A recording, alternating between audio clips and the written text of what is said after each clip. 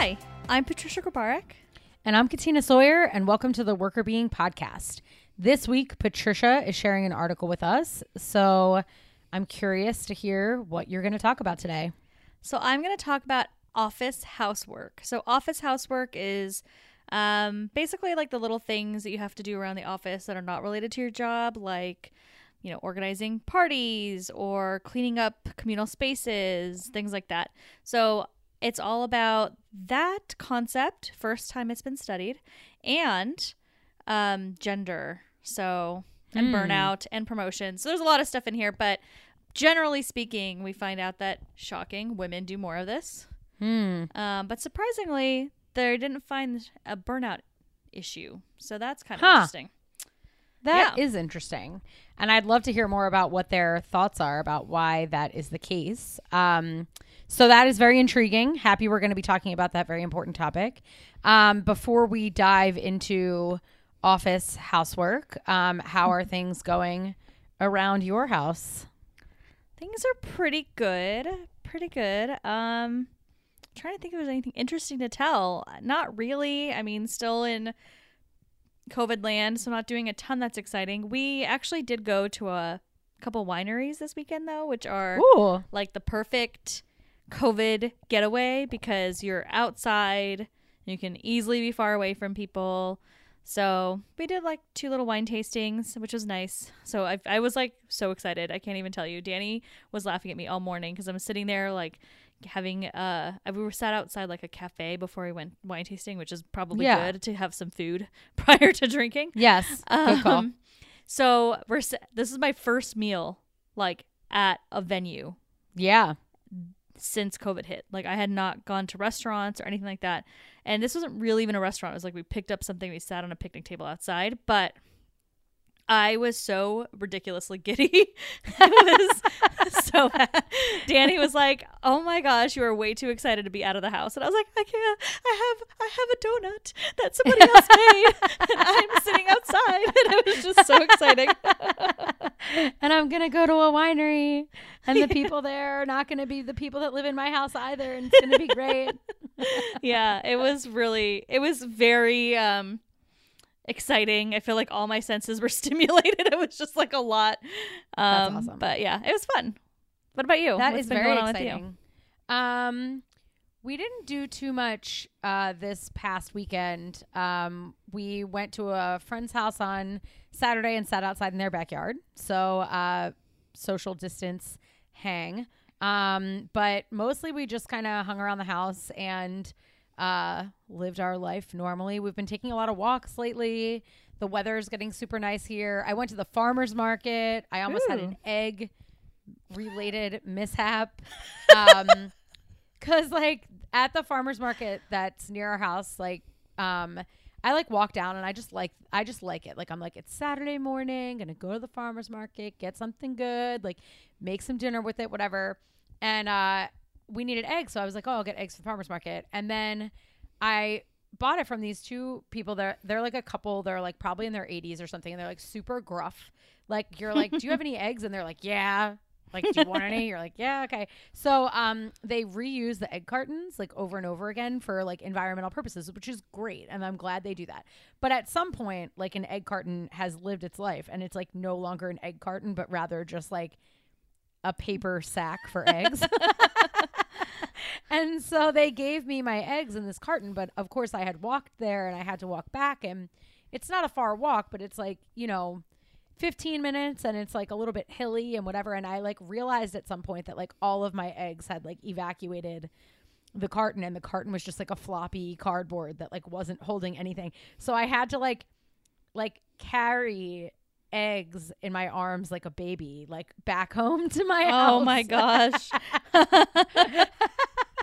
But wow. They all arrived at the house unbroken. I was shocked because it is not in my nature to like be delicate with things like that. And I was shocked that they all got to the house intact, but I was like, they really need to do something about this. Yeah, carton issue. Not ideal, but I'm very proud of you. You made it home with eggs. I know. I literally was carrying like like it looked like a baby, like carrying all these eggs in like a, you know, canvas bag or whatever, like tied up like it was a baby and just like walking slowly with it. That would have been amazing to see. Yeah, it was kind of weird, but anyway, they're all, and I had 2 of the eggs this morning for breakfast and they were delish. Yum.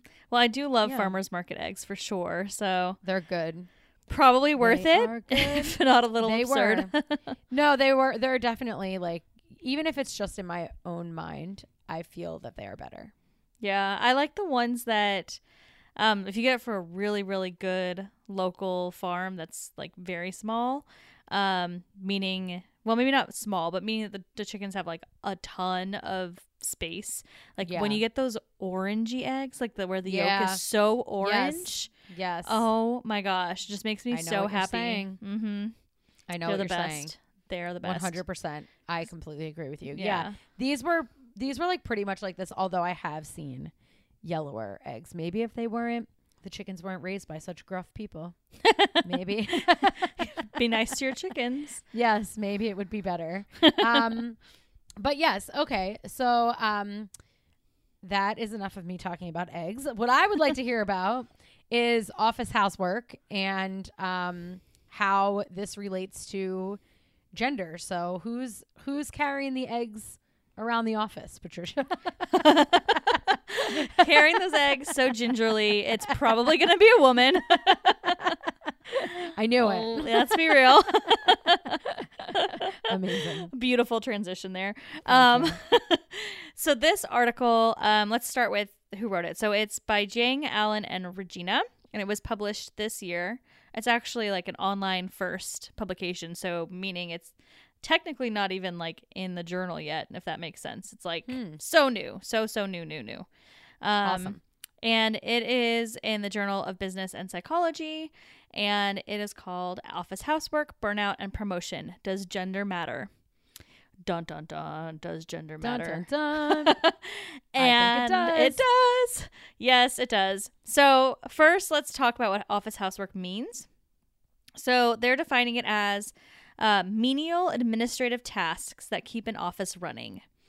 So it's not related to your job, but sometimes people would see these types of tasks as less important, somewhat trivial. And examples include things like I mentioned before, organizing office parties, bringing food in for others, taking notes during meetings. So those types of activities. And it's interesting because this paper was talking about how popular this topic has been in popular press, right? So like, I mean, Lean In, like they talk about some of these things in the paper, like something like Lean In, like Sheryl Sandberg's book, that talks about these types of things and what people do and how they behave in the workplace in terms of these housekeeping type items. And there hasn't been a lot of research, though, in this space. So that was really interesting to me because I didn't realize that.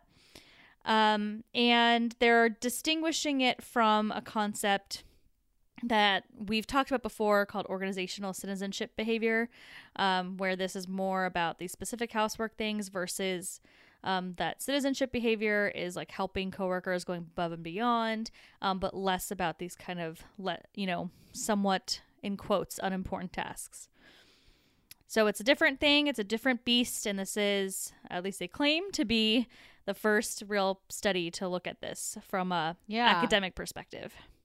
Yeah. Yeah. And that sounds really great because I would imagine, and I think, just based on personal experiences, and I don't know if you have personal experiences with this, but based on some personal experiences, I would imagine that these tasks can actually take up a decent amount of time once you add them all up, which is sort of interesting to think about because I think a lot of times with things like just like housework at home, here and there, you pick up after somebody, you do the dishes, you load the dishwasher, you take some time to sweep up or wipe down the counter or whatever. Like each individual action doesn't seem like it takes that much time, but then when you add it up, it can maybe have a bigger impact. Mm-hmm.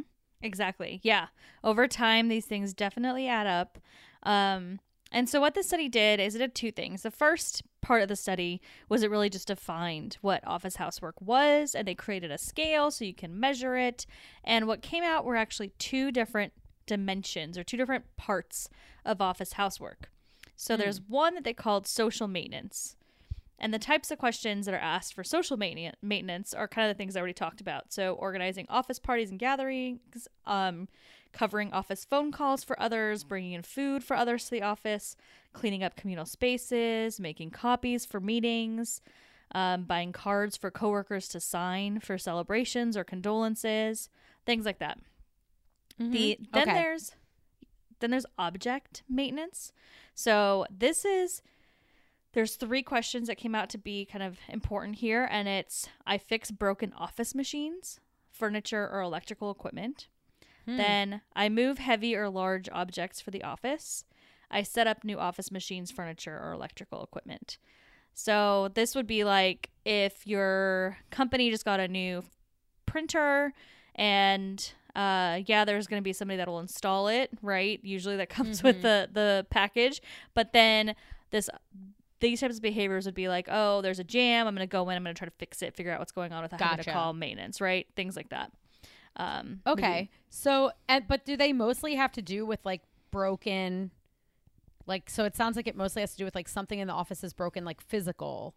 Yes. Yep. It's like moving things. So like if you were to reconfigure, maybe a conference room or something, you might be doing those types of things. So it really has to do with like physical labor in a way. I'll be really curious to hear how that shakes out with regard to gender, because in the home, women do a lot more of the social tasks that you mentioned at first, like, you know, keeping track of people's birthdays and buying gifts and things like that. But things to do with like the physical house, like repairs and fixes and, you know, hanging curtains and things like that, men tend to do more of.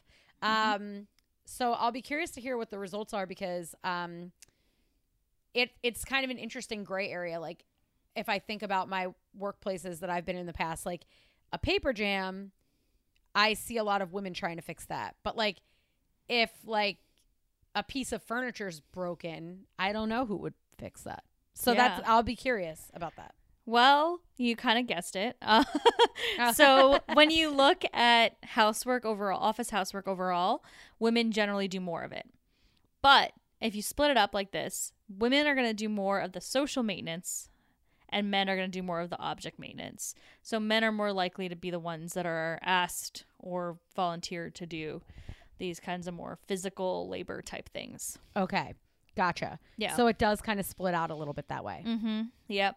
So it follows stereotypes. Gotcha. Exactly like you would expect it to. So you were right. You definitely called that one.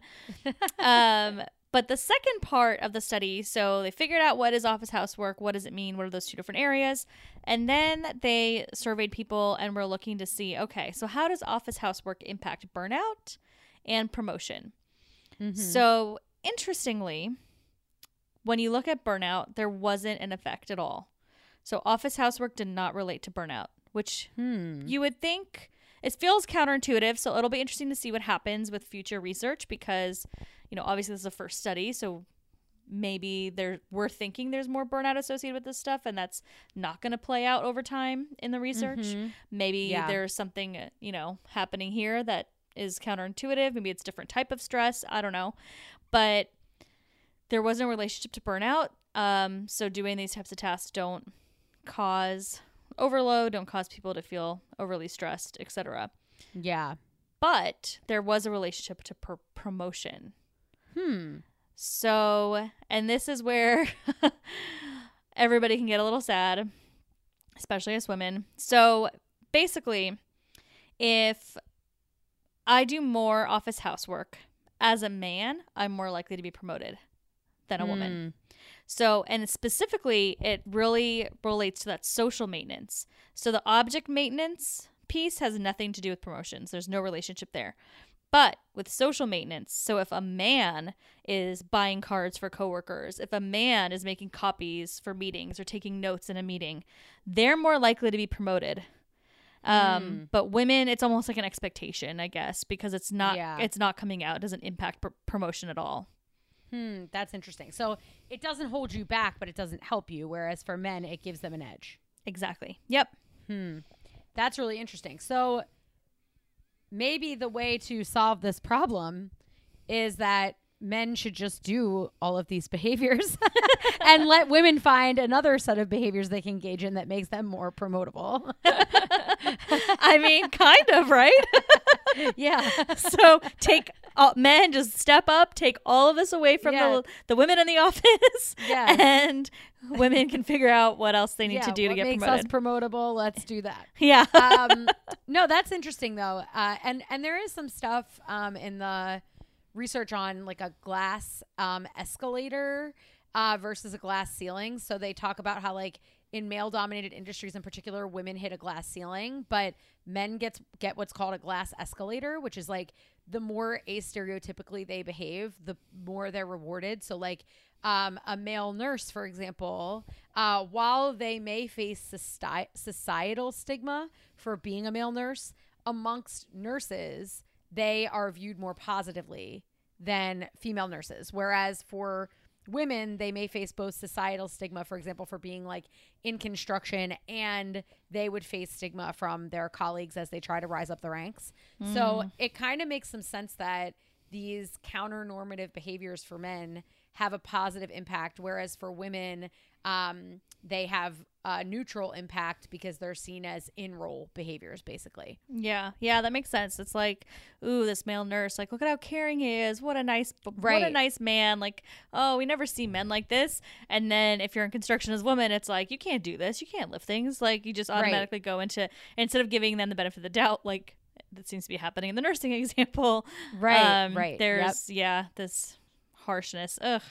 Well, anyways, it's kind of depressing, but I thought it was really interesting. I specifically thought for our purposes, the burnout piece was also really interesting, because I am curious to see like what that might look like in the future with different research, if there's other stress involved or if it actually isn't a harmful thing at all. And that's great.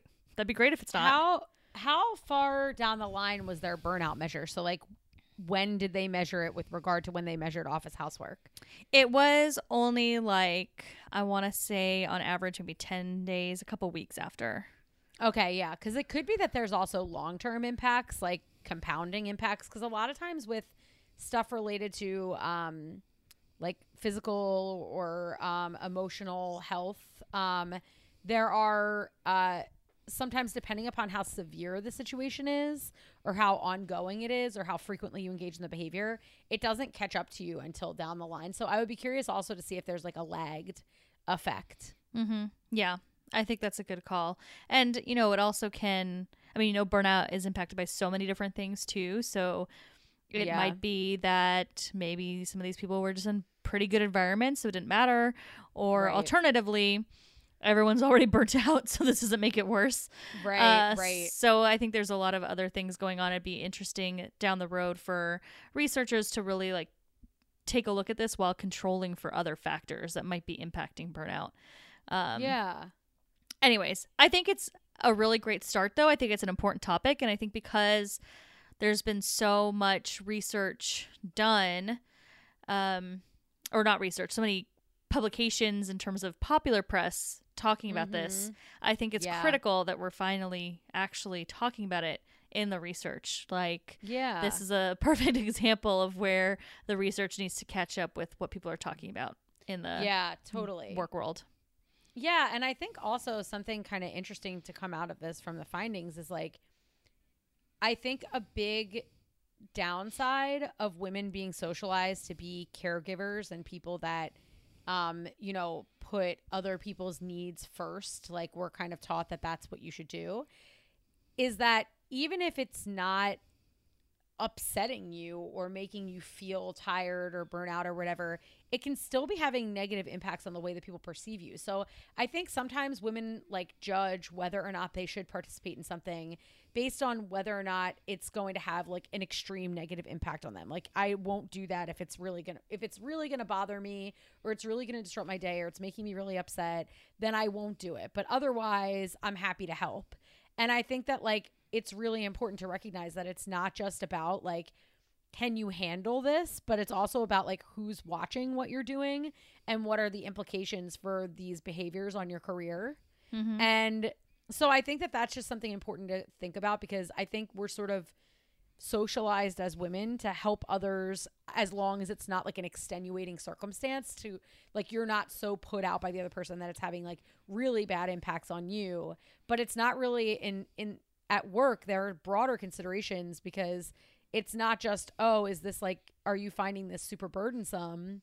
It's also, you know, what is this doing to your career trajectory, and you know, trying to think about when you say yes or no to people depending upon that.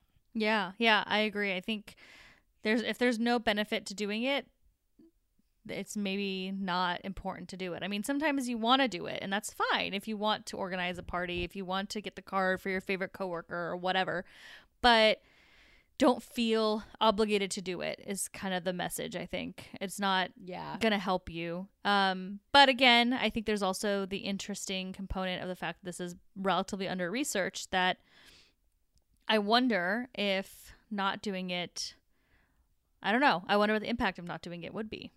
Yeah, I think so too. And you know, that's a really good research question of, is this just something that women think that they need to do, or is it actually something they're expected to do? What happens if you say no?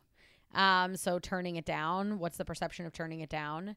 So, and I think, you know, like we talked about before, if you go through your day and account for all the time that you spend doing these things that are not essential for your job, but, you know, are geared in this direction, you could end up spending a lot of time. Like I know in conversations with colleagues in academe, talking to folks that, you know, interactions with students, and students come to me all the time with questions about career advice and, can you help me with this problem that I'm having, et cetera. And like, of course I'm usually happy to help. Right. But I notice that male colleagues don't get asked to spend time with students in that same way, or letters of recommendation, or like, you know, things like that, where, it's really nice to be giving with your time, and to, you know, students are expecting that people are gonna, you know, help them out. But you can also say, you know, I actually don't have time. Here are some colleagues I recommend, and recommend some of your male colleagues to do it, you know?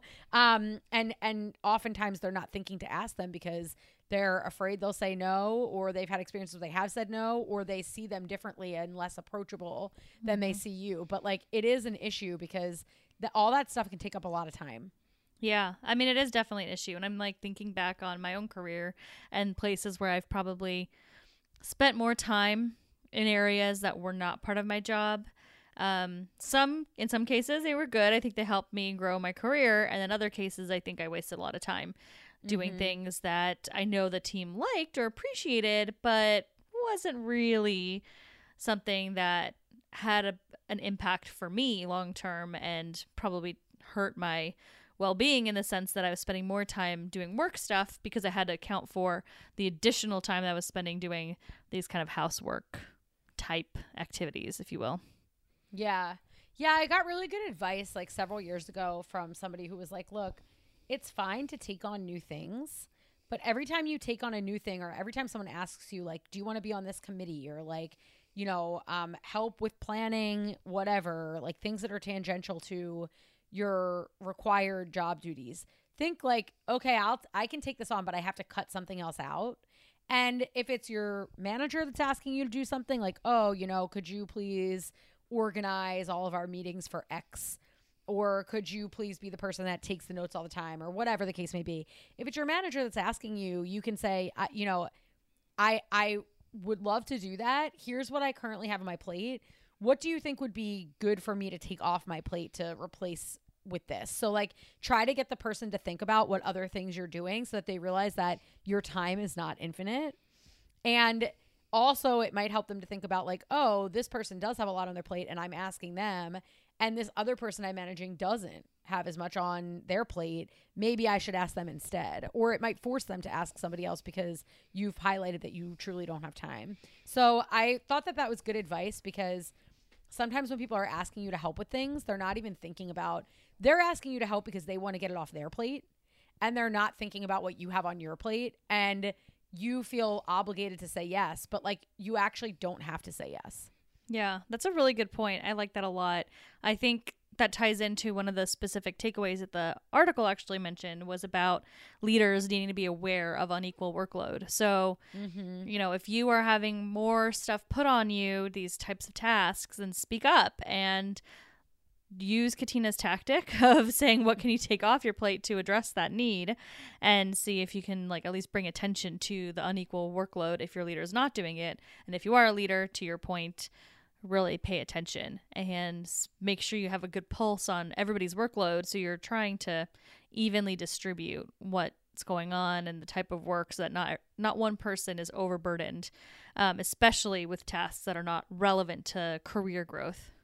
Yeah, 100%. I know we both had Rick Jacobs was one of our professors at Penn State, and he used to always say, I think people give tasks or delegate duties to busy people because busy people are people who get things done fast because they have no other choice but to get things done rapidly. But then the problem is, if you're a person who's getting done your work tasks and people are asking you to do a bunch of other tasks, you can end up being the person that's doing everything for everyone, and then there's a lot of other people on your team who aren't doing much. So I think that's a really good point about, you can push back on that as an employee, but you might not always feel comfortable. As a manager, you should be thinking about like, okay, I know that this person will probably get it done, but I've asked them to do X, Y, and Z, and I haven't asked anyone else to do any of these things. Like, maybe I need to branch out and start being, rotating a little bit more who I'm asking to help with things. Yeah, exactly.